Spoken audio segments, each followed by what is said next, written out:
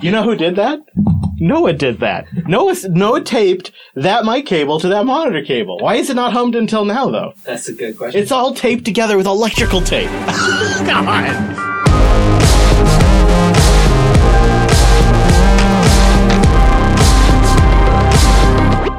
Hello, friends, and welcome back to your weekly Linux talk show. My name is Chris. My name is Wes. Hello, Wes. Is that a homemade bearskin jacket? I thought you'd be impressed. That looks nice and toasty. This episode is brought to you by the all-new Cloud Guru. They are the leader in hands-on learning, and the best way to learn a new skill, well, that's by doing. That's why ACG provides hands-on labs for cloud Linux servers and much more. So get your hands cloudy at cloudguru.com. Well, coming up on the show today, it is indeed an episode out of time. As you're listening to this, Wes and I are off in the Arctic on a penguin photo walk, getting great action shots of some really delicious-looking birds. I'm a little scared about the polar bear situation, but I'm just going to not bring any meat. I think, well, that bear jacket smells like meat, so you better think about that one. We asked you to send in your questions, though, so that way we'd have an episode for you while we are out and about taking photos and eating penguins. So in this episode, we're going to answer as many of those as possible. We are not going to get to all of them, though, but we're going to get to as many as we can. So I think in the future, we'll either do these in batches or we'll do another episode down the road. So if you hear something or you didn't hear your question asked, it could still be pending. And you also, if you didn't get one in yet, you still have a chance at asklup.com. We'll do that on a future episode. But before we get into all of that, we got to say hello to our virtual lug. Time appropriate greetings, Mumble Room. Hello. Namaskaram. Hello, everybody. Hello. Happy Sunday. Thanks for letting us crash the Lup Lug today and hang out and, do a podcast. It's pretty awesome. So, Wes, what do you say? Should we get into this huge batch that we got here? Last week, we're like, let's hold off on Bill's question and let's answer it next week in our AMA episode. So why don't we start with Bill's? All right. Yeah, Bill wrote into us, and this is a deep one just to start things off today. I'm writing as I wonder about the relationship between the Linux community and the Mac and PC platforms and how that relationship is formed. I think the Linux communities are quite alerted by anything Microsoft or Windows does, and this attitude can be seen in the recent discussion about WSLG as it just being a gateway so that people don't have to use Linux. Or I think really, Bill's speaking to some of our concerns about, well, this really makes it easy and it takes a lot of the stuff that we kind of had uniquely in our camp before. Yeah, and I think Bill's picking up on that we seem to have a little bit more of an alarmed reaction when Microsoft does something than when Apple does something. Right. And kind of the, just how we support things. Like he quotes you saying that we should really kind of try to, rather than buy something preloaded with Windows, try to support folks that are supporting Linux natively on their hardware where possible. And that's sort of a, just avoid all the Microsoft stuff if you can. And there's definitely that sentiment out there too. I think, you have to acknowledge there's a history with Microsoft when it comes specifically to Linux and free software that has shaded the way people view some of Microsoft's current actions, because in a real way, Microsoft's past sort of modus operandus was embrace and extend. And so when they came into open source and started participating in a pretty significant way, it really looked like embrace and extend to a lot of people for a long time. Yeah. No, I think that's fair. So Bill's also kind of wondering, why aren't we more worried about Apple? And I think this was complicated for a lot of reasons, especially just because this question keeps changing depending on like what 5-year period you want to pick here and like what are the relationships and what are they investing in and how does that work for the groups we're concerned about. But Bill's kind of got 3 main high-level reasons. Apple's hardware is usually pretty darn closed, and they're not so friendly with the open source efforts to port things onto their systems. And number 2, Apple has not been as friendly to the Linux and FOSS community. This is another one of those things that has changed, I think, for both Microsoft and Apple considerably over the years. But while they have contributed, some of the underpinnings, things like Cup, stuff like that, but you don't see a lot of any of their new shiny products. None of those, there's no Linux version of Messenger or anything like that, right? Or iMessage. Yeah. No, I'd say Apple's contributions are lower level. They're more like things like WebKit or some of the individual userland tools themselves. Or right. So if you compare that to like .NET or PowerShell or even just running MS SQL on Linux. VS Code. Sure. Yeah, absolutely. Mm-hmm. Yeah. And then number 3, I think, due to its similar design, macOS can also attract many target users of desktop Linux. And this is the one I know has been bugging you in the back of your brain lately, at least with that shiny new M1 hardware. Yeah, it's not without some compromise, though, right? So that's where I think Bill and I see things a little differently. To me, WSL represents a more direct threat to Linux because it's actually the Linux user environment, and you can actually build Linux applications on Windows using WSL, and Microsoft provides tools to allow you to create Linux applications all day long from the Windows 10 desktop. And they've created documentation around that as well. And they have developer advocates that are helping people accomplish that. I mean, it's a much more direct assault at what desktop Linux is used for. And assault is a very extreme term here. It's really just about enabling their existing users and enterprise customers to create applications for the Linux platform. But with Macintosh, Mac OS, it's not like Linux. It's not as nice to run Docker on there. It's not as nice to develop Linux applications. It absolutely can be done, especially when things are, Ruby and Python and Rust even. But, it's not. Oh, yeah. Okay. Thanks, Wes. Thanks. Hey, Java runs there too, okay? But it's not the same. And the Mac environment is more constrained. You're going to be more dependent on virtualization, especially now on the M1 platform. So while it is absolutely an appealing platform to a lot of people and they'll be motivated to make those compromises, it's not, I don't think, a one-to-one like it is with Windows and WSL.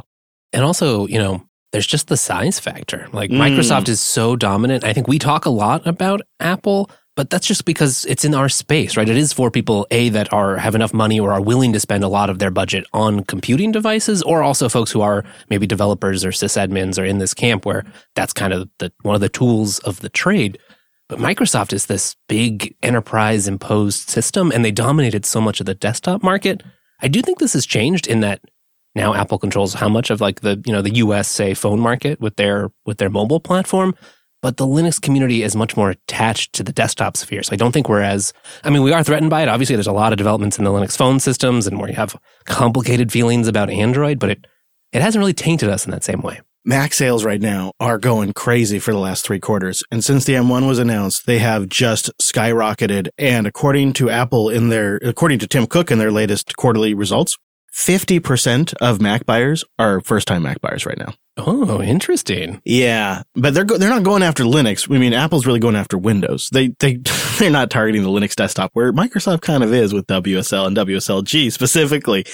But I do think that we could have a serious reckoning that could come to the Linux community, where we're going to have a bunch of geeks and technical people that have chosen that platform, and they're going to want to participate in the same communities that we participate in. Just like we're going to have people who are entering the free software world via the WSL subsystem lens, you're going to have people on these M1 and M1X and M2 Macintoshes, and they're going to want to participate in some of the free software communities that we also travel in. Yeah, I mean, in both ways. You got to be ready for that. It's in both contributions and just, folks that are using those for development, but also you see a lot of projects working on support for this new platform, and that kind of just shows you that, okay, we're taking this seriously because we have a user base that needs us to. So there you go, Bill. That is kind of why we take them both seriously, but the Windows seems to be a little bit more of a probably pressing concern. And it's mostly just a concern of disincentivizing people to switch to Linux. However, I've been thinking on this issue a lot.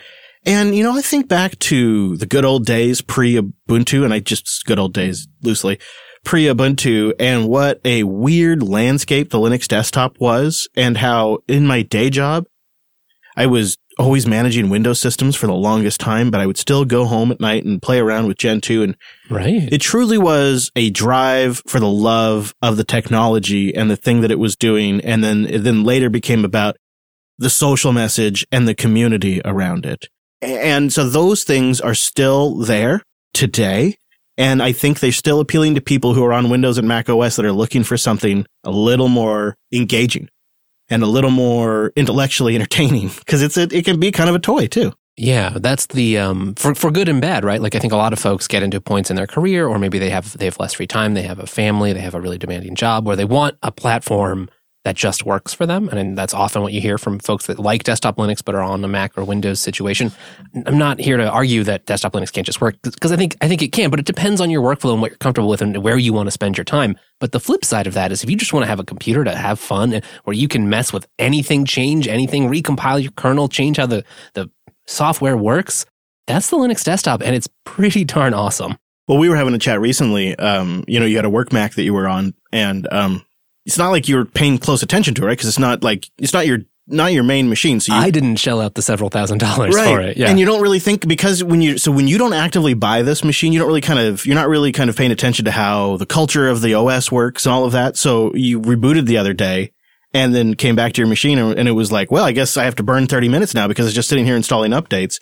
And you and I then had a conversation from that about how what appeals to us about using Linux as a workstation is those kinds of things are under our control. Right. It doesn't do a lot without me telling it to do it. And that means if I need to walk back to that and use it for work during my work day, like my machine's available to me. That's the difference. If you were to go out of the computer world and you were to think about this in terms of tools or vehicles, that's the difference between a work tool and a consumer tool, is those little kinds of control. Right. But it also kind of reminds me in some ways of, say, like owning versus renting a house, is you get the control, but you also become responsible for it, right? True, like in a way that, I mean, maybe not on the most sort of like well-polished LTS desktops or something, but generally, if something breaks, you're going to have to figure it out, and there's not going to be as much support. That is a great counterpoint to it, but that's the sort of balance that I'm more comfortable with. Yeah, exactly. And it works for that, and it is getting better. I mean, we should acknowledge that the degree for the things that happens and how often and how difficult it is to remedy, that definitely improves over the years. And it seems like it, with things like Proton, that keeps happening. True. All right. Well, Yet Linux writes in with a quickie. He says, what's your take for both of you on voice-controlled digital assistants like the Echoes or the Mycrofts? Do you use them in your home or the JB1 Studio? I'm curious, Wes, what's your take on the voice assistants? Yeah, I'll leave the Studio one to you over there. Yeah, I don't love them. They're not a huge part of my life, but I do have a Pixel as my phone, so I've already kind of got Google Assistant there, and I'm certainly not going to use it, say, to go open VLC, which I did earlier today when I was driving up to the studio. At home, I do a lot of things with Chromecast, so at the moment I do have some Google Homes. I don't use them for a lot of things. It's mostly for like my media devices, stopping, going back. Like, it's much easier to ask it to rewind for 2 minutes than it is to pull out my phone. Maybe you have to do the fingerprint thing, go back to the app that I was playing that media in, and then hopefully it has a decent sized scroll bar that's actually like, you can actually drag with your thumb decently. That's so frustrating. I did used to have one of the Amazon devices up for a while, but at that point, really, I just used it to play like a live radio stream. And now I just do that on the Chromecast. So I don't have like this super strong paranoia about these things because I have used them in the past and I've watched them from a network standpoint. And like, is it really only communicating when I use the, wake word? And besides a few heartbeat things here and there and like update checks, it basically truly is not transmitting. Right. There's enough other like legitimate ways that they are using and taking and analyzing information that we're not comfortable with. That particular one, I'm not that worried about. Yeah. All these companies have all these other ways to mine our lives. They really don't need to hear me farting in my house. But, so what I have done is I've used the studio as a testing ground. And then what kind of passes my sniff test then gets graduated to Lady Jupes. And that's been true for a lot of smart home technology. So for a while, we had a Siri Tube, an Echo Tube, and a Google Tube in the studio as I tested them, just try to get an idea. Is this something we should be following as a network? Is this something that really is as bad as people say it is? And are these something that provide value? And then over time, I kind of whittled it down. And I know this is going to seem like a crazy take from a Linux guy, but I got to say, it really is true. The one that I find the most appealing is the Siri one. The Siri Tube from Apple, if you're going to use one of these things. How come? Now, I'm not saying you should use one of these things. Just making a point that if you are going to use one of these things, the Siri Tube tries to do everything on your LAN that it can. So its first move is LAN. So if it's smart control, it's a LAN packet. It's not an API that it triggers through a cloud provider. If it's streaming audio from a mobile device, it's over the LAN. It's not going through the cloud. It's interesting how the incentives work there, right? Like you can imagine being a developer at Google where it's like, well, you're architected where you just assume you rely so heavily on that. But I can also imagine on the Apple side, like, well, what's going to do, I mean, even putting aside privacy for a moment, what's going to be the snappiest behavior for our consumer? And it's that. Yeah, it definitely is the fastest in that regard. But all of them require cloud connectivity for voice recognition. And that's a bummer. Right. That's just no good. And so that's where I am hopeful that maybe something like Mycroft will come along, because it is really nice. There is functionality when you're coming into a home, your hands are full of groceries, it's dark, you need some lights. It's really nice. The other thing that I love is I have a different routines for morning and nighttime. So we say, hey Tube, it's last call. And when we say it's last call, it triggers a series of scripts that I have on Home Assistant that trigger sort of a gradual shutdown of the home. Nice. Lights slowly begin to fade out and shut down. Noisemakers come on, white noisemakers come on, kind of sending a signal that has trained everyone, including the dog, that it's bedtime. Oh, beautiful. And, you've got a 20-minute window to go to bed once this process starts. Go brush your teeth. Yeah. And then we have a good morning process that sort of reverses that. And it, kind of turns off the noisemakers, turns things on, sort of lights things up depending on if the sun has risen or not. And, that I like being able to initiate those things by just invoking it from the air. Yeah, I really appreciate that. One thing I don't like about that, relying on the voice stuff, which is very handy and I think is an interesting phase of technological development to watch and change how we interface with computers. But the downside of having to be these sort of proprietary platforms that I don't have any insight or control into is often I'll have some like sort of quiet music, similar to you, like, bedtime phase, kind of cool things down before I get in bed, walk upstairs and it's nice to just sort of yell at the Tube to say like, hey, turn things off now. That doesn't work after like midnight recently. It'll even on my phone, it'll prompt me with the like, I've recognized you've asked me to do this a lot. Here's a button you can click so you don't even have to talk, but then it won't do the action. And it's a good constant reminder of like, okay, you're relying on this, but don't rely on it too much. And that's when I go to the open source app that can like turn my TV off and stuff. Yep. I find the Google one, when I was testing these pretty regularly, did have the most variance in it would recognize something for a while and then at some point it would just stop recognizing it. And the nice thing about the Siri Tube, and this is my last time I'll bring this up, is it talks over HomeKit directly to Home Assistant, which is my home automation software. So it's over the LAN talking to my Home Assistant. So anything I make, like a button or a script or like a temperature sensor, anything I put in Home Assistant, I can have the Tube get or control. And it's really great. And there's no API. Apple's not involved at all. It's all over my LAN. I like it a lot like that. But I think ultimately, I'm really going to be looking for something where I can process everything 100% on my LAN, including the voice recognition. And I think that's going to be hopefully Mycroft, but we shall see. One of those, like many things in Linux and open source, you just sort of wait, check in every couple of months or years and see where the project's at. Yeah. My setup too is a little bit beyond, I'm not trying to brag. It's just I have like all kinds of automation and pretty much everything is controlled by my Home Assistant in my home. So I had to come up with a family-friendly interface to that. Right. I couldn't expect them to open up the Home Assistant app on their devices all the time. It's almost like you're into this enough to have a whole show about it. You want to take our next email from somebody in our back of the woods, right here in Puget Sound. From the Puget Sound. Yeah. I've been obsessing over the idea of solar storms knocking out power grids and decided to store some hardware just in case. What would be your ideal setup for running a battery-powered LAN, client devices, and media storage? Well, I think you are pretty well equipped to handle this one there, Mr. Chris. I mean, that's tricky though. Like, what do you do? Like, how do you could really drive yourself crazy worrying about a solar storm. What's weird about this is I just saw a news article recapping something that happened, I think in the 1920s or somewhere. Oh yeah, the last solar storm. Yeah, it was like telegraphs caught on fire and stuff. Like equipment actually caught fire. Yeah, that's kind of, there's like two parts of this question. It's like, are you worried about shielding your existing equipment? Because then, I mean, you need either a lot of shielding on it or some sort of like Faraday basement cage set up in your house. After that, say you've got your equipment to survive. I think that's my charitable pronunciation. Bois.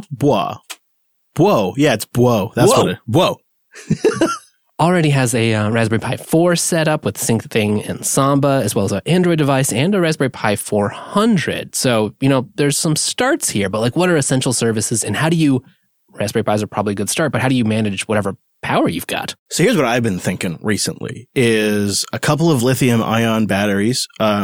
I'd love something like Battleborn batteries. You can go look those up, but smaller, but something like 2 Battleborn batteries in a Pelican case with a Raspberry Pi, with a switch, with some discs. Are you following me here? Like a Pelican case ready to go, like a Go case of a battery LAN. Go box, yeah. Yeah, with the batteries in it, with the inverter in there. And maybe like a plug on the outside that was sealed up with some like sort of grommet. That way you could actually charge the batteries too. This is where I go with something like this. And then I'd want something that I could fit like in the back seat of my car. So it couldn't be too big. And I think all of that would be pretty doable if you're using a Raspberry Pi because that's, minimal. And you could just stick that to the inside of the Pelican case. That'd be awesome. And I guess what you'd have to be relying on something like solar unless you had access to hydro or similar. Yep. And you'd also want to have a MiFi with some connectivity. I'd probably want to go with something like a Ting plan or a Google Fi plan where I could have data available to me if I needed it, but otherwise wasn't paying a big premium when I wasn't using it. Because you're going to need connectivity for sure. I'd love to hear what the audience, if you guys have any ideas out there, send it in to us because that would be an interesting project just to build something like that, a Linux powered LAN that's disaster proof. Can you get portable Faraday cages? Because that'd be even better if you could store it in some kind of Faraday cage. So it's like that way you can pack it out of there once you need to and set it all up. Everything's like your real gear might be fried, your regular gear is all fried, but your stuff in your Faraday cage is all preserved. Also, Bo said something here that it really kind of touched me. He said, "I just love Linux Unplugged. I got to join the very first show with my baby son sitting on my lap. He's 8 years old now." What? Yeah. Isn't that awesome? That's so cool. And I know I sometimes think about our shows, in the age of my kids. It's pretty wild. And yeah, let us know what you think for Bo there. How would you build a LAN that's ready to go after a solar storm? And I'm also kind of curious as a second aspect, like what are the essential services you need on that? Well, for us, if we were going to do it, it would be like the podcast continuity box, right? Oh, yeah. Yeah. So probably should have that. We should have something that could withstand a solar storm that after the the new society is going to need some content and we might as well get them started with Linux. Well, the new society better use Linux. Let's be honest. Let's not screw that up. And we need to do our part.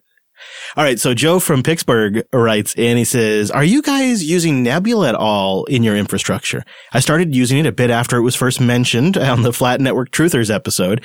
And you know what? I've loved the experience for the most part. A new release came out recently and I submitted a bug for it and everything seems to be pretty nice for the most part. Thanks, Joe." Oh, that's awkward. Well, it's a mixed question. Uh-huh. I'm still using it, but I don't think you are. No. I mean, I really thought I would. I really thought that's how I was going to solve the carrier grade NAT thing, but I just had a little bit of too much trouble with it behind the double grade mutant NAT. And so I just kind of threw in the towel and said, I'm just going to WireGuard out and just call it good. But it has crossed my mind from time to time, especially like some sort of hybrid setup with like the studio and a couple of rigs up at Linode. Like that could be really cool. Yeah, that's where I think it really makes a lot of sense is like if you can just drop it on all your devices and have it ready to go. And we do have some WireGuard set up specifically, especially for if we're doing like fancy audio routing network stuff.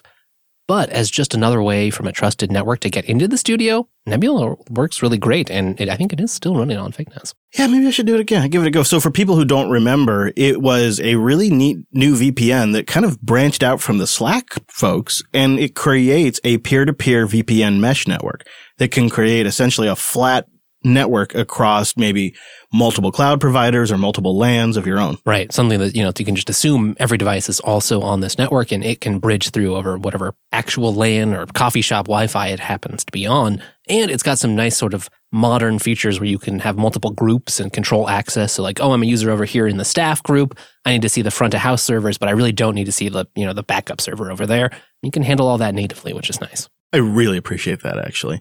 The next one comes in from Clemens, and he's asking us a question, Wes, that I think I know the answer to.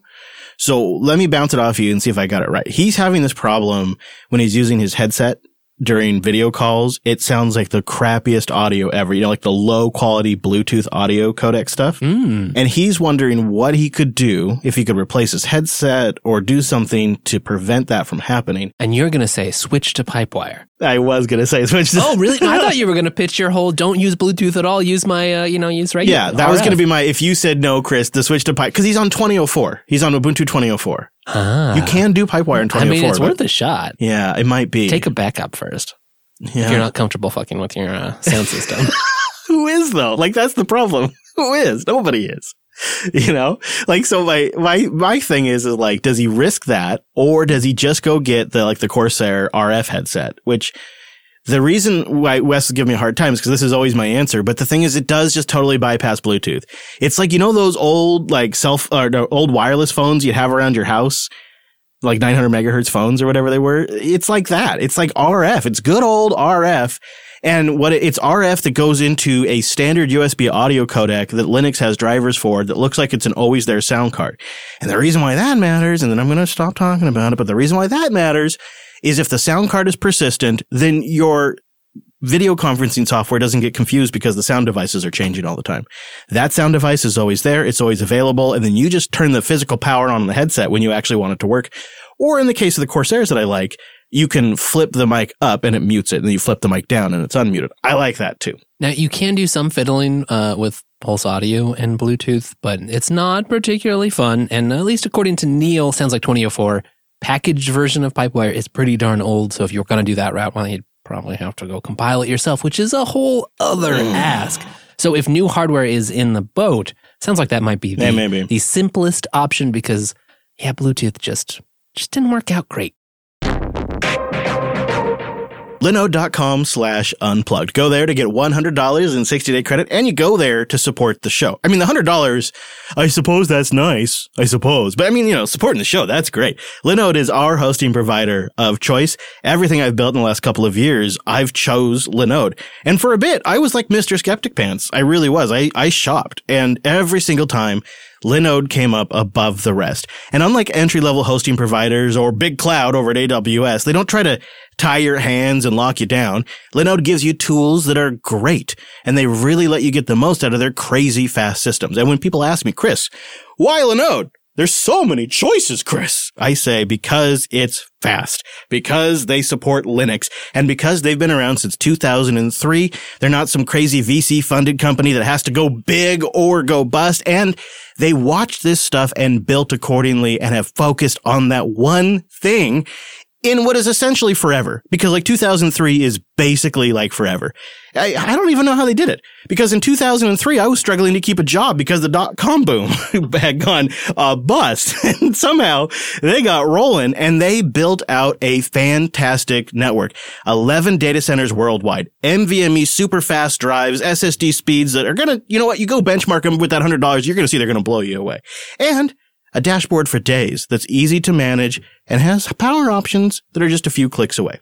And, you know, Wes is always going on about the fact that Linode has great tutorials, so he can sound really educated by reading everything Linode has written. I don't have to prepare at all. No. I just go check out their articles. Makes us sound like pros. How do you think I got a job?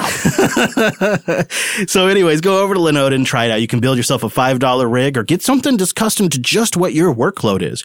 Like we built ourselves something kind of nice for our Matrix server. I'm really proud of it. And we take advantage of Linode's object storage for our Nextcloud backend instance and for our PeerTube backend instance as well. It's a great way when you think you're going to have storage that's a little unpredictable. Object storage can be a fantastic way to run that. Or if you need a static website for a portfolio or maybe a blog that you want it to look super pro and fast, go check out what they have to offer. So get started by going to linode.com/unplugged. Get that $100 for your new account and try all this stuff out.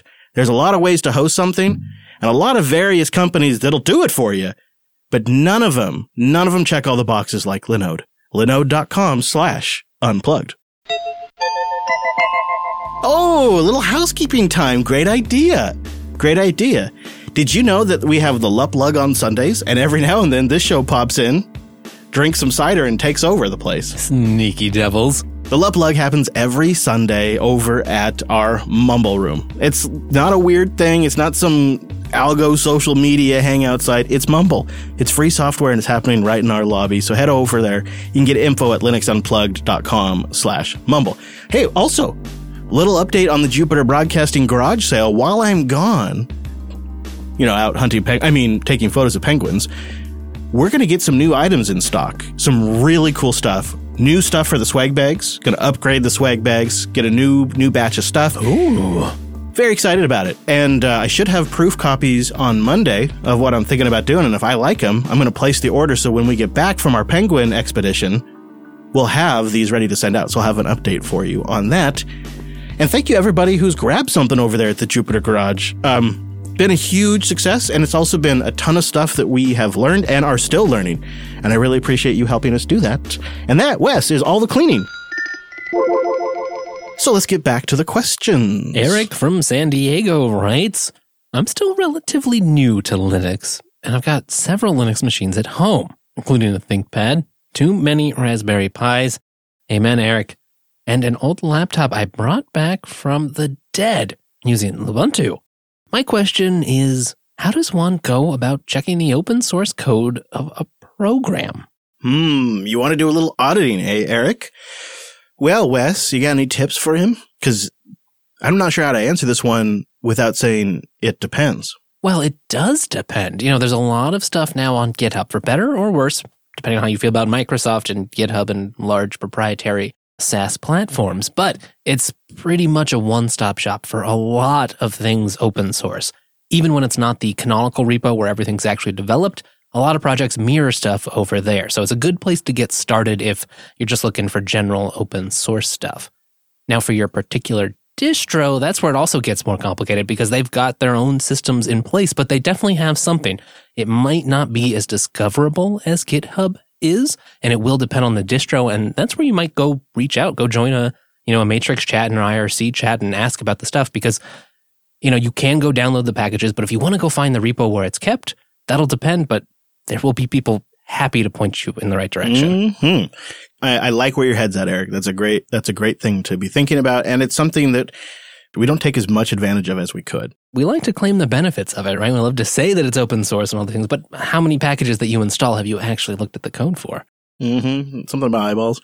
So our next one comes in from Sint. He says, hey guys, about 6 or 7 years ago, I got intrigued by Dragonfly's Hammer 2 file system. At the time, it sounded quite advanced. However, these days there's ButterFS, which I know you guys talk about.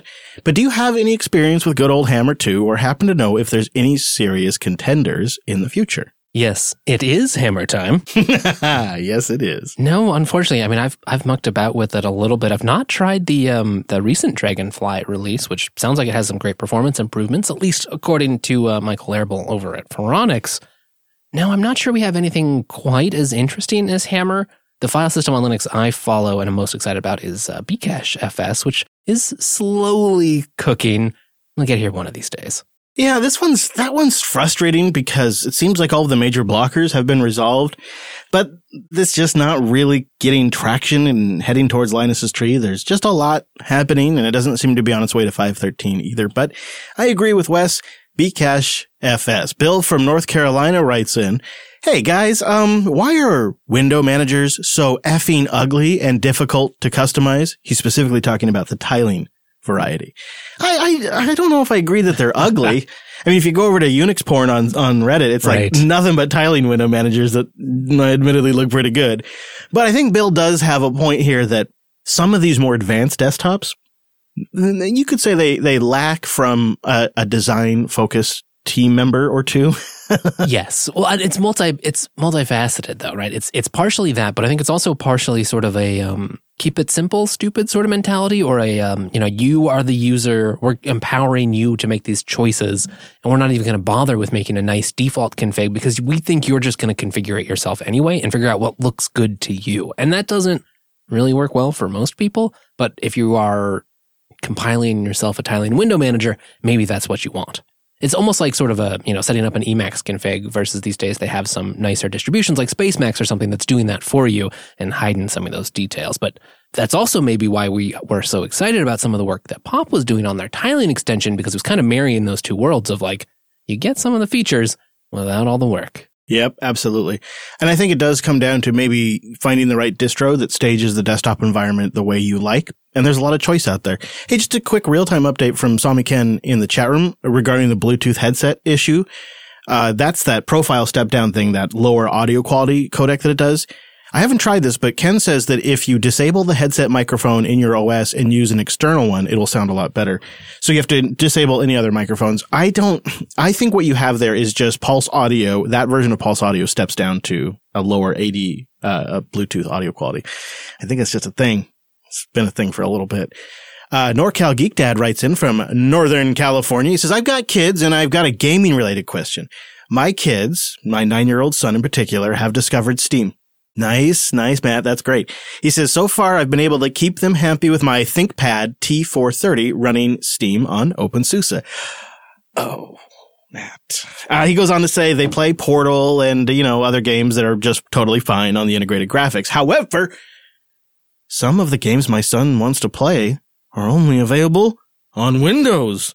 I have a dual Xeon server. I could put some more RAM in and then maybe pop in a decent video card and install Windows and do the Steam Link thing.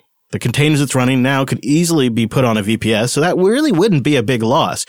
Or I suppose I could, option 2, format the T430, install Windows, and then let them use that and get myself a newer or older ThinkPad for a daily driver. Or maybe even go the VM with PCI pass-through route. What do you guys think would be the easiest, the cheapest, or the best? Thanks, Matt from Northern California. The easiest is going to just be putting Windows on there. And, well, if you don't have time and you don't want to mess around with dealing with, networked Windows installs or complicated pass-through, that's the simplest. Is it the most fun or most satisfying? No. I don't even know if it truly is the most simplest long-term, because my big fear has been if my kids ever ended up on Windows, they would download like some Minecraft mod that was totally malware and mess up their Windows box. And then I'd be right back in the bad old days of IT support, cleaning up my kids' computers with malware. And I was thinking maybe that wasn't such a big deal until my cousin's daughter downloaded what she thought was a newer version of like Fortnite or something like that, like an update. And totally trashed her Windows box. I guess you have a good point here, which is you're the family admin anyway. Yeah. So minimize your own pain. I know what route I have been considering going, Matt, and that is just building my own Steam streaming setup in my LAN with the Steam Link. And then the nice thing about that is there's a bunch of other ways you can get that Steam streaming with either the Steam client itself or Moonlight. And, on a Raspberry Pi, you could make it a Steam Link essentially. Or if you have the physical Steam Link controller, like it sounds like you could do it that way. And it just means that you're done with the upgrade game. You upgrade one machine from that point on, and then you stream those Windows games to all of the other computers or even TVs, and you don't ever really have to worry about it because it'll be an ongoing maintenance issue any other way as far as I see it. Because a VM with PCI pass-through works until you do a distro upgrade or something, and then it's going to break. And there is nothing more frickin' frustrating than when you finally get a moment to sit down and play a game with the kids and you have to play tech support instead. The other option you could go, it would be even easier, would be something like NVIDIA GeForce Now streaming, which streams Windows Steam games to Linux using Chrome. That would be an option. But I think you'd be a lot happier with just Steam Link over the LAN. That'd be the way I'd go about it. Plasma Man from Iowa writes in, I've heard a lot of great career advice on the show. And I've got a sensitive question. If a person has average intelligence, drive to learn a new career path, and 5+ years of general IT experience, but it's non-Linux, where do they stand to be up to speed as a Linux server administrator? A working adult, say, willing to put in 1 to 2 hours a night into learning Linux from online courses or similar. And this is where Plasma Man has a lot of humility, and I think that goes a long way, and we'll get into that. But I would not want to apply out and struggle not knowing enough, or worse, be dismissed because I thought I knew enough.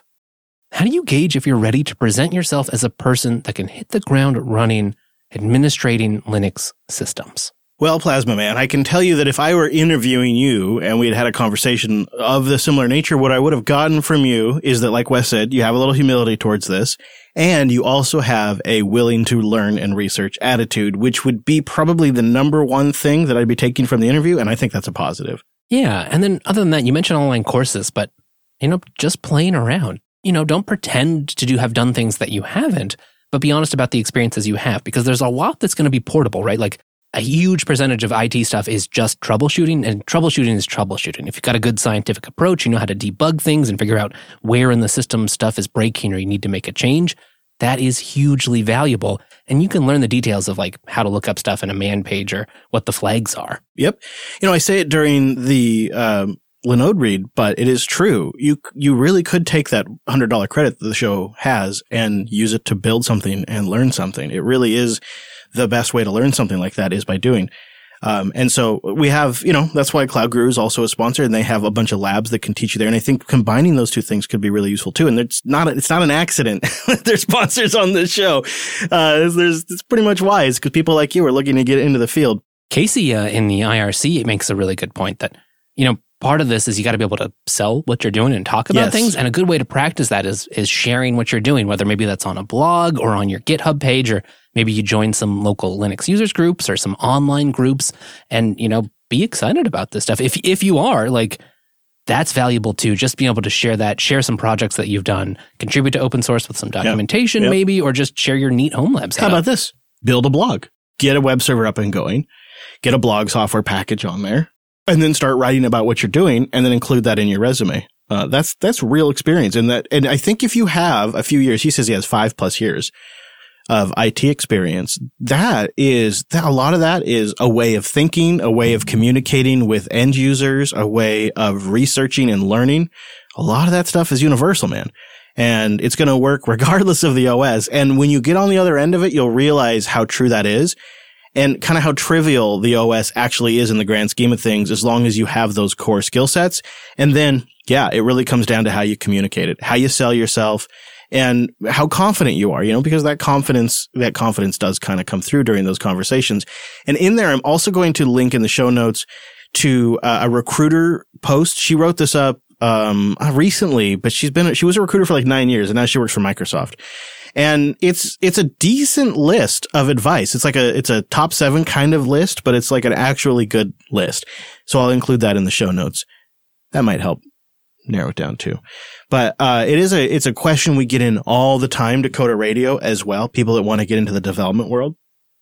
And a lot of times it's like, well, this is a great chance for free software. Like, find a project that needs somebody to do a little development for them.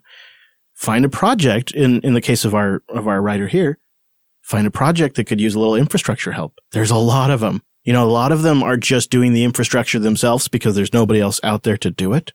It can be a touchy thing, because you don't want to come across sounding like you're being judgmental about the state of their infrastructure. You don't want to pop in the IRC and be like, hey, who's in charge of the server here? Because this is set up wrong. When was the last time you did a release? Come on. That will get you nowhere real quick. But if there was a hypothetical community that maybe you could become a member of and help identify infrastructure that they need, web presence, or maintaining a back-end repository or a mirror or something like that you could provide, that gives you an opportunity to, it's not no stakes, but it's not extremely high stakes. But it's enough that you're going to take it seriously, and you're going to learn, and you're going to be put in positions where you have to adapt. And, you got to do it for free, but man, think about that in the cost and value of training. It's really kind of invaluable. And in the modern day, we don't have a lot of apprenticeships and things like that.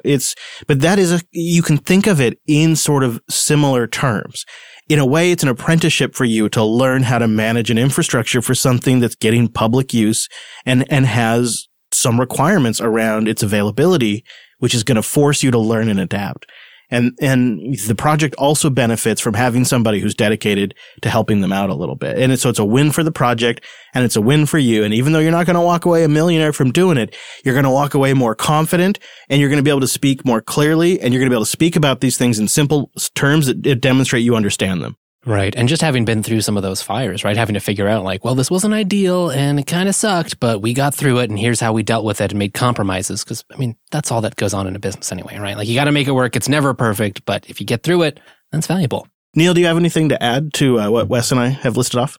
Yeah, actually, like one of the ways that I kind of got started doing all the, infra type stuff, like, I'm professionally a senior DevOps engineer, and I work on, maintaining infrastructure for software delivery pipelines and stuff at my employer, Datto. And kind of the way I got started doing all this stuff was actually working in open source projects doing this kind of infrastructure work. So, and I can say that today, like the Fedora infrastructure team in the Fedora project actually has an awesome apprenticeship program for being able to get started with learning these kinds of things, working with things like OpenShift, Ansible, all the modern technologies that you tend to see in a real business environment.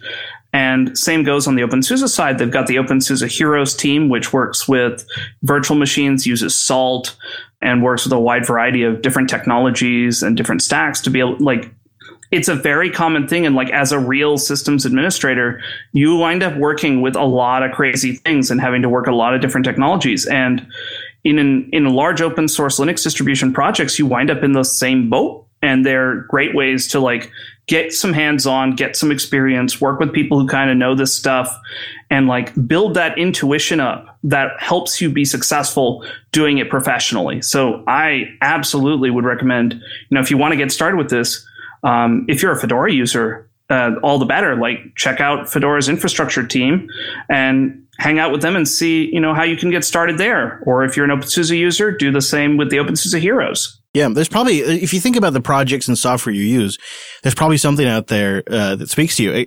Casey, I know this kind of touches on an experience that you've had. Yeah, I got my dream job just, being out there in a community. I was commenting in a blog post for a software engineering group, and just like professionals consume the same things that you're excited to, and participating in it is a huge way to be able to point to on your resume, hey, I'm already thinking about this stuff a lot. I'll be thinking about it just as much when I'm working for you. It'll also help teach you some of the jargon, I expect, like learn how do the people in the industry refer to these things, and you'll kind of learn some of the things of like, what do they expect on the job, and what can I go learn ahead of time to make sure that I at least have a little of the context? Mailroute.net/Linux. Try out Mailroute today and get 10% off the lifetime of your account. And start with a 30-day free trial. No credit card required to see it. Really works great. And part of the reason, maybe not just part, but a big part of the reason is they've been around for 24 years and they have focused on their core competency. And I think you guys know something about me. There's a theme. I like independent companies that focus on something for a long time and try to make it real good. And that's definitely Mailroute. And you can get started at mailroute.net/Linux. Really, the core value of Mailroute goes beyond just removing spam and viruses, but really it helps you prevent downtime, and it helps with compliance too. The downtime part is essential. We knew we wanted to use that for our mail server. We wanted something where if we want to take it down and upgrade it, we don't lose out on email. Mailroute will automatically queue it up for us, and we can go in and we can have it. You'll keep it up to 15 days or whatever you tell it, but like by default, it's going to keep it up to 15 days. And then when your mail server comes online, it just forwards it right along like it was never gone. Just, mail starts coming in your inbox like you were never offline. It's brilliant. I love that about it. And if you want to host somewhere where maybe you have an issue with the IP or you have to work with a different port, Mailroute is flexible there as well. And getting set up is so simple. If you're on Office 365, if you're on Google Apps, it's one click, which seems like some kind of magic, but it works, and it works really well. You get security, you get speed, you get uptime, and you get a streamlined workflow along with real-time logs.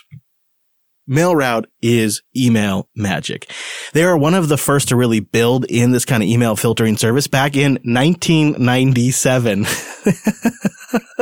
That's so awesome. That's basically as long as I've been using Linux, Mailroute has been around. That's amazing. Wow. They have an API that you can integrate with as well if you like to do some automated tasks and build up your infrastructure through code. Somebody tells me that's a great idea. And of course, I loved the real-time log searching when we were setting up our email server. And the fact that downtime prevention is there is just really nice. It gives me the confidence to put this thing into production. So go try it out. Get 10% off the lifetime of your account and start with a 30-day free trial by visiting mailroute.net/Linux. Go there to protect your business. Mailroute makes email better. now we have our last batch of questions we're going to get to this episode. We have more we'll try to do in the future, but we just have this last batch. Oh, here's a good one. Will from somewhere on the eastern seaboard writes, I would love to hear the story behind the intro music of the various current JB podcasts. Oh, yeah. Okay. The story of the song. If Chris can remember. Yeah, it has been a long time. So the thing that always felt off about a lot of podcasts was the music. Like, the music was never great because of all the licensing issues. Right. You can't use the music you want because you can't afford it. Right. Unless you want to be dedicated only on Spotify now. If you do that, they'll let you play any music you want. But I don't think that's going to happen. So, I wanted something. And the thing too, guys, you gotta know is you gotta appreciate the fact that a long time ago, podcasts had like long intros. When the show first started, like we had a really long intro and that was normal. And then we realized, hey, dummy, somebody's going to listen to 100 of these. They're going to get a little sick of waiting a minute for the show to start. For the same music every time. So we shortened it, and the music is less in the show now, but it used to be in there for a much longer. So I wanted it to sound damn good. And I just knew I was going to need something that was better than the rest. And so I came across Ronald Jenkins, and he had this song that helped my son fall asleep. He was just a little baby boy, and he had an upset tummy most nights, and he'd be swaddled while I was editing. And I needed music I could play on a loop that he would fall asleep to. But, and it wasn't boring. It just had to be something he loved it. And so it relaxed him. And it was Ronald Jenkins' Outer Space song, which is great. And I still love it to this day. And so I contacted Ronald and I said, hey man, I just love your music. I'm doing these podcasts here. What would you think about me using some of your songs? And he said, hey man, I listen to your shows. I love your shows. How about I license my music to you? And I'm like, that would be great. And so we've had access, and I really am just so grateful. We have had licensed access to Ronald Jenkins' music for years. And all of the songs, all of our shows are just standard tracks of his on his albums that you can go buy and download and listen. And you can search for him on your streaming service of choice as well. And so we pick different parts of the songs that we think make great intros and outros, and we have used them across a lot of our shows over the years. Yeah, they get like crunched down or remixed. I mean, Joe did some nice work on the current variant for this show. Yep. We've tweaked it a little bit here and there and made it, a little shorter or taken out just a part of a song. And so what's neat about that is a lot of our shows actually have much longer versions of the intros. So if you really were into the song, you can actually go find like a 3-minute version of it. And they're amazing. He's done incredible work. And you can find some video of his on YouTube. And the man, it's like watching Commander Data in Star Trek work the LCARS interface. Yeah. Ronald Jenkins just flies across the keyboard like you just wouldn't even. So, that's pretty neat. And, I am forever grateful for him letting us use his music. Will writes in with a second question over there on the Eastern Seaboard. He says, what is your Linux origin story? All right. Well, I went on. So what's your Linux origin story, Wes? Linux origin story. Yeah. When did you start using Linux? I'm not. Okay. It was probably about 2005, I think. All right. Do you remember what brought you over? So it was actually that there was Linux at my high school. Oh, cool. Yeah. Cool, so this will date me terribly, but for some reason it was already installed. It was like GNOME 2. I think they were running Debian. Yeah. That sounds like a typical school setup. Yeah, and it was kind of great. None of the students really paid attention. We're all just playing Risk online in the library instead of doing any kind of research. But they had these like nice computer labs doled out with Linux, which I'm sure was much cheaper for them. And actually an active IT staff, which I did not take advantage of. I didn't really get interested into computer science until a little bit later, but I remember having used GCC to compile something, but like left it running on the network with the network mount, and then someone pulling me out of class later being like, hey, what's going on here? What are you doing here? Yeah. So clearly they had people that cared and, were really taking care of these systems, which was pretty neat. And so that got me to install some, a version of Debian at home and then later Ubuntu and start playing with it from there. And I was interested in it really since then. And at college, of course, I pretty much just ditched Windows. That's great. I love that. I played a lot of old Quake, like Quake 1. Yeah. That was good. That was good times. The stupidest thing I ever did, I can't believe I did it now, But the absolute dumbest thing I ever did was I hung a modem off of my because I was the computer kid that had his own dedicated computer in the computer lab in the back. I was that kid because I had kind of put one together based on fixing all the other computers. And the dumbest thing I did is I hung a modem off there to create my own ISP. Which ChrisNet. Not only it sucked because of the way the school's phone system worked, I couldn't get a 56K connection. So I could only get like 33.6. So it was just like 33K, but it was my own ISP, right? But of course, now looking back, I just created a backdoor because the school's network, because they had a T1, which was a big deal back then. That's what I wanted access to, and so I would queue things to download on my computer there, and then transfer them over my modem to home. Brilliant. Oh my gosh, Wes! You know what's ironic is I'm essentially doing the equivalent today in Lady Jupes over cellular connections, transferring from the studio. So there's that. My origin story is long, and I think I want to do an interview with it because it involves a leak of a series of Red Hat disks from a Microsoft employee. Well, it sounds like Minimec might have an origin story to take your place. All right, I love that. Minimec, what's your Linux origin story? I became bored of Windows. That's it. And all of a sudden, I was in a store and I saw a box with SUSE 6.1. Oh, yeah. That was like 1999, I think. I loved those multi-fold boxes that had all the discs in the sleeves and then artwork inside. You could expand it out. You had like 7 discs and like a 400-page booklet with it. And then I bought that one.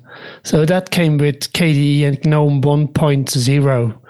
And you had that x86 config where you had to configure everything from the mouse to everything. You even had to configure the printer. But that was my first experience. I love that classic version where you have all those discs and you had to swap the disc during the installation. I still have that one. It's lying around here. And then I used it I had like some kind of server where I started playing around with it. And then 2 or 3 years later, I switched completely to Linux. That was like 2001, 2002. I'll tell you this. My core origin story with Linux, because it is quite the interesting story. I didn't even really appreciate it until I was reminded of it a little while ago. I thought, we should tell it sometime. But I remember the moment I fell in love. The moment I fell in love with Linux, I could really tell it was different, and I could really tell it was more powerful when I deleted my own file system. And I've mentioned this on the show before. It's the moment I did a classic rookie mistake way back in the day of deleting my root file system with RM, which was easier back then. And then that I didn't realize it had happened for about 40 seconds. So I deleted my file system. And then the thing that made me really, truly, truly fall in love is that not only could I delete my file system, but I kept using my active applications for almost a minute before I ran into a problem. It's fine. It's all in memory, bro. Yeah. And I sat there and went, wow, this son of a bitch just let me delete myself and it didn't even stop me. Windows would never do that. This is amazing. All right. So there, we went on way too long. What's our next email, Mr. Payne? Yeah, that was a little bit too much fun. Let's take things a bit more serious. Daniel from Ohio writes in, how's your health going, Chris? I know you've complained about RSI in the past and mentioned it on the show. And of course, there was that time that you had to go to the hospital. I just wish the best for you, the team, and your family. Oh, well, thank you. Yeah, that trip to the hospital, that was crazy. That was really wild. That I still have a big old scar from that. My appendix, it ruptured. And the thing about that is I have a hard time taking time off because it's really hard from a lot of reasons when you run a small business to take time off. And so I was right in the middle of preparing the public announcement that Linux Academy acquired Jupiter Broadcasting. Just a little busy. We had a live stream with a public date. Everything was locked in and set. People were flying into Texas for the announcement. Not proceeding was literally not an option. And you can imagine this was something that was multiple months in the works. And so I attended a fair. And I ate a hot dog and I thought, I got food poisoning is what I thought. I kept rationalizing that I had food poisoning. And so as I got progressively sicker to the point where I couldn't keep any food down for about 3 weeks, I figured, well, it's probably time to go in and see a doctor. Yeah. It was probably about 2 weeks past time to go see a doctor in retrospect. But then that's the point, is I thought I just had food poisoning. It had happened before. I'd had rough food poisoning before. So I go in, the doctor says, no, you definitely had an infection, but good news is, looks like things are on the mend. You're good to go for travel to Texas. I say, thanks, doctor I've never met before. I'm going to go to Texas. So I fly down for the announcement, and I fly down the Thursday before the Tuesday we were going to make the announcement. Right. And I'm not doing real well. I'm not feeling, so I go into Linux Academy's office for like a few hours, and then I figure maybe I should go home and sleep it off. So I go back and I grab myself a beer, and I drink a beer, and I chat, I make nice with the bartender for about a half hour. And then I go up to my room, and I just crash. I wake up the next day and I feel real bad. And I think, oh man, that beer really screwed me up. I shouldn't have had that beer. Well, it turns out, I was not able to make it out of my bed that day because my appendix had ruptured, and then all of the crap in there had eaten away over about a 3-week period at the muscles that connected my like hip muscles to like my bones. And so I lost functionality of my leg and couldn't get out of bed, and thought maybe what I should do to kind of fix this is maybe I should just sleep a little bit. So I thought I'll just sleep it off, and then I'll wake up on Monday and I'll be good to go. And then Tuesday we'll make the announcement. Everything's going to be fine. I just need a little more sleep. And my wife thought, well, I'll fly down and surprise him with a nice romantic weekend because, you know, we're about to make this big public announcement. I'll take him out because he's just been down there working. He's got nothing to do. She flies down and finds me in this totally incapacitated state and is like, are you kidding me? We're taking you to the hospital right now. Oh my God. Poor idea. I get into the hospital, and of course they won't let me leave. They're taking me into emergency surgery. They tell me it's going to be 2 little incisions. We're going to get that appendix out of there. You're going to be fine, Mr. Fisher. I wake up and I have an incision from my crotch to my chest. They had to cut me open and splay me way open and go in there and clean everything out, carve out a bunch of stuff. And I have this ginormous incision that took 5 to 6 months to heal, with daily care and maintenance. It was awful. And thankfully, during all of that, I had health coverage because, you know, I was part of Linux Academy and they had a really good health plan. Yeah. And so they covered the $200,000 bill that was to have all that happen. I think I ended up paying maybe $7,000 total out of pocket. Wow. Yeah. And that was thankfully just because some of the stuff that, you know, I just had a few things that are out of network and stuff that I had to cover. So, you know, so from there, my health has gotten much better. It's gotten much better. I've gained more weight over the COVID lockdown than I'd like. But everyone. Yeah. But I'm working on that, and we're about to take a little time, you know, to go penguin hunt. I mean, take pictures of penguins. So we're, you know, getting out there, going to get some air. Yeah, you know, just a high-fat diet. It's going to be great. All right, well, let's take things lighter again. What's the deal with so many new domains for everything? Yeah. JupiterGarage.com. We've got AskLup.com. This anonymous writer? Yeah, anonymous wrote in, I guess. Yeah, it says, I have only a few domains, and it feels like that's too many to juggle. I mean, yeah, I feel you there, Anon. I mean, how many Namecheap reminder emails do I need? Boy, yeah. Thankfully, that kind of stuff is a business expense. It's a legitimate expense for the business. So, why so many domains? Sometimes I get a domain just because it's like, it feels like getting a little piece of real estate. But honestly, it's so that way it's easy to communicate with you guys and it's easy to remember. It's just simpler if I say asklup.com. Right? That's just easier to communicate, and you're listening, and I need to say something that you'll remember when you get back to your desk or whatever. So a domain is often the way to do that. I just saw an email come in reminding me of a prank domain that I have. What was it? You don't want to say? No, I'm not going to say because it's not relevant to the show. It's a just an amusing thing between friends, but I have several of those. It must be really good if you don't want to say it on air. I have an embarrassing one, but you might know what it is, but I have an embarrassing one I'll admit to. Oh, yeah? But you got to admit to yours. Is it active? Will it lead people somewhere? Is that why you don't want to say it? Yeah, I know. I can't. Okay. All right. Oh, okay. I have a second one. Okay. I could, Yeah, what is it? Turdkey.com. That's good. Here's the idea, right? Like you, it's a lot of, you go to Airbnbs or, similar setups, or you rented someplace and it's not great. But you don't want to ruin your account over there by leaving a bunch of negative comments and getting negative comments back. Head on over to turdkey.com. Leave your stinker right there. That's great. That's great. Mine is not nearly as funny. I do have some really crazy ones because I actually think the crazier ones are easy to remember. Yeah, that's fair. So if I can drop a .ninja or something in there, I'm doing it. That pizza. Yeah. But I am fond of Star Trek.sexy because I always thought it would be like a great domain to take advantage of, is something about Star Trek.sexy. And I feel like it's going to be more valuable as time goes on. So that's mine. Yeah, it is too many domains. You are absolutely right about that. Jared from Memphis writes in, love you guys, but I have no sense of your tastes outside of this wonderful free software world. Would you name a favorite film, movie, or book? Well, I think we just got insight into you, Wes. Sure did.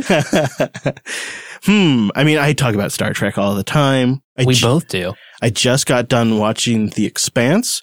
That is such a great world builder sci-fi series. And then when you get hooked and you want more, they have books that give you an even expanded version of the universe, which I think it's very complimentary to actually watch the TV show first and then listen to the books. I'm on to the second book now. I've really been enjoying The Expanse. It's complex, detailed, well thought out, sci-fi. And just recently there is, like an astronomer or a physics expert that watches and reacts to The Expanse. And she was very impressed by the way they handle low gravity situations and whatnot. What about you? Got anything? Yeah, there's like probably too many things. I do think The Expanse is just fascinating from a sci-fi enjoyment perspective. Other sci-fi I've liked lately has been the Culture series by Ian Banks, which I just find fascinating and a lot of fun to read, and is really sad that he's passed because I would love more of those books. Yeah.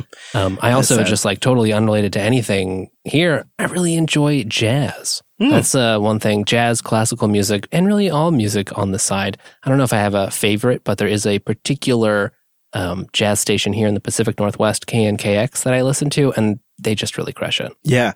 Yeah, they are pros. I think also you guys know me for loving the road trips. I've got 3 kids, and so we love going on little trips and doing stuff like that.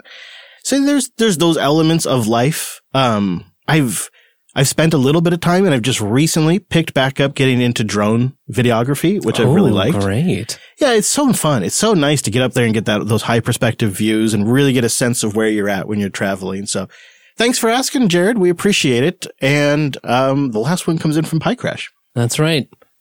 What do you like most about being an independent network? Well, that worked out really well. So we got a bunch of emails in, and we got to, this is essentially the halfway mark right here. And so that's a great one to end on. So Pie Crash asked what we like most, huh?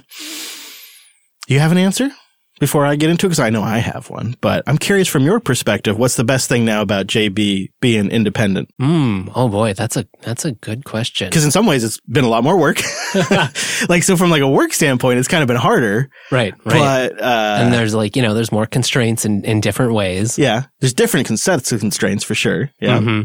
But in other ways. Oh yeah, no, in other ways it's great. I think it's just the focus is nice. Like it's JB can just be about the show content, right? Like when you're part of a company, and this is true for my day job, like there's just a lot of compromises and other things, housekeeping, if you will, that you have to deal with. And that was certainly true in the previous JB era, for better or worse at different times, right? Like that just changed with how the organization works. It's a whole team that you have to update. Yeah. I think about LAN. And the small tweaks we've been making since you joined me on LAN, kind of like little tiny adjustments here and there, or which we try. Like right now, we're kind of experimenting with kind of quickly going through some stories that you should know about, but don't require a lot of discussion, and then leaving time at the end of the episode to really kind of just go deep into something.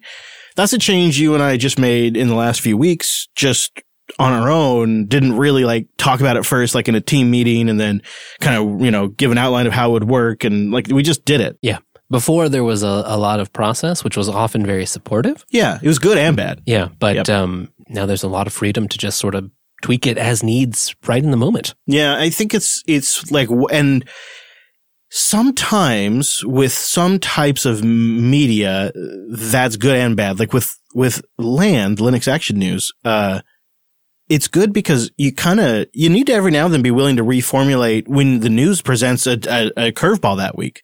Sometimes there's just a mix of stories where a standard approach doesn't work, and you got to go, how can we adapt? And having the ability to say, as we're both sitting right there at the mic, how do we adapt to this right then and there?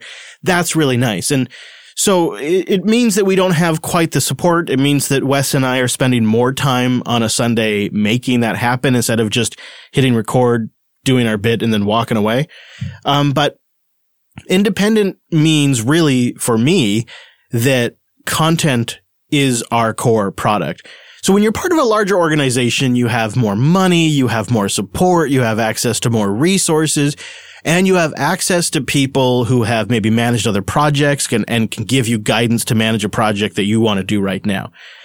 But there is one sort of truth that is unavoidable, and that is the job of making content for a large organization is almost never the core focus of the organization. Like the organization makes its money selling a widget or a service, and the content maybe is part of the sales funnel to drive people to the service or the widget. But the business does not breathe, live, eat, and die on the content alone. And unless the business is wholly dependent, its success is absolutely dependent on the quality of its content. Unless the business must survive by its content, the content will always suffer because it is not the top priority.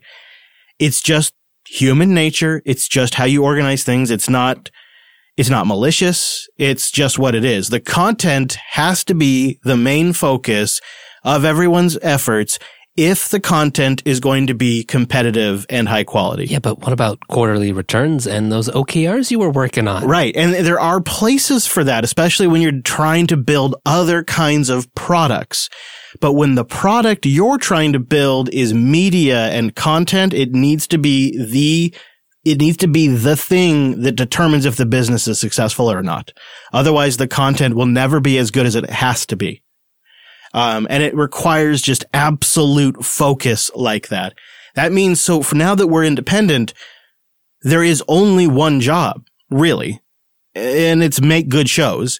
There is a ton of stuff that you guys would never even believe we'd have to do and spend time managing in service of that goal. But the company, the business, has a singular goal, and it's content. And the reason why I emphasize that is because, well, how many businesses can you name that have a singular focus, a singular goal? Some, but they're probably smaller ones, right? When you start thinking about bigger companies, all of a sudden, they got like maybe 3 goals, or they got like a dozen goals, right? You need one goal when you're making content, and that needs to be good content. You need to have laser focus.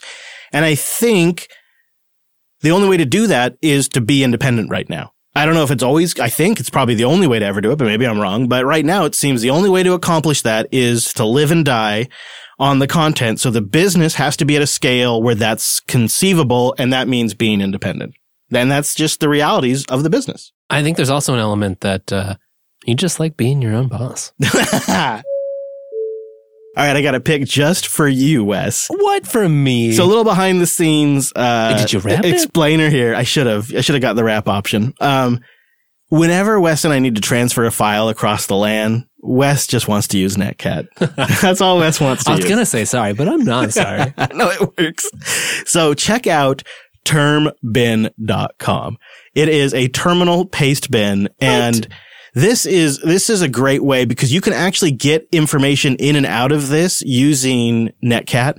There's a couple of different ways you can use Netcat to actually get stuff up here. And I just thought this is perfect for you because it's one more way to take advantage of software you already have installed on your machine. Oh, it's even used port 9999. That's one of my favorites. I know, it is. It is. That is always that's always the one you use. So I just thought that was perfect for you. So it's at termbin.com, and it's actually pretty neat. It's pretty slick, and it's very simple to use to move stuff around. I'm using it right now. There you go. Also, thank you to our members at unpluggedcore.com. You know, you get a special thank you every week. We release 2 versions of the show just for you. A completely, totally inclusive version of the recording that is every time I mess up, or the pre and post show that doesn't get recorded. All of that's in there. It's a stream capture.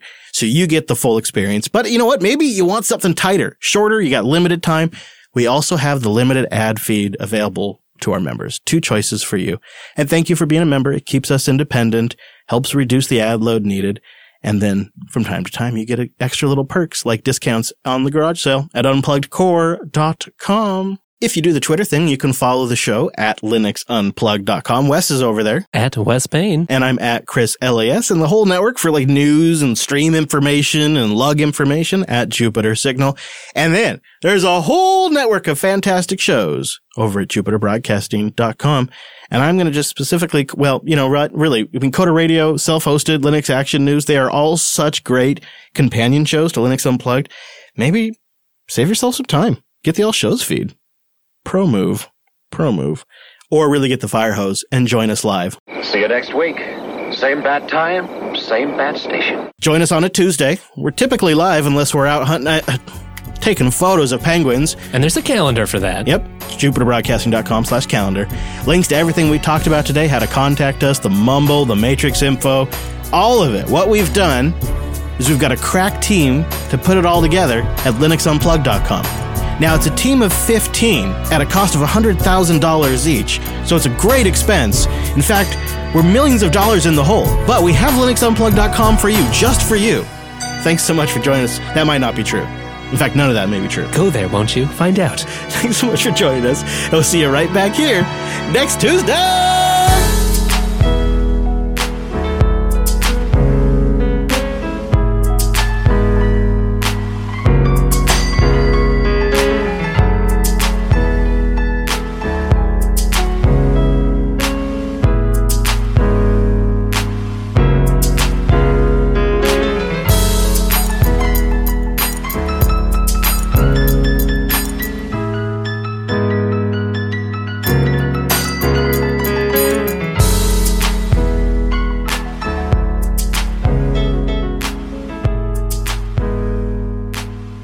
I can't wait to see Drew. We are thinking about going to Colorado in August, and if we do that, we'll have a meetup while we're out there, assuming we can do so safely, which I think we'll probably be able to. And I am so looking forward to it. Oh, man. Really just, it's going to be hard good. to imagine, honestly. It really is. It's going to be so great to see them. And the other thing I'd love to do while we're in Denver is I'd love to sneak over to the System 76 factory and see them put together one of those new launch keyboards. It's been a while since we've been there.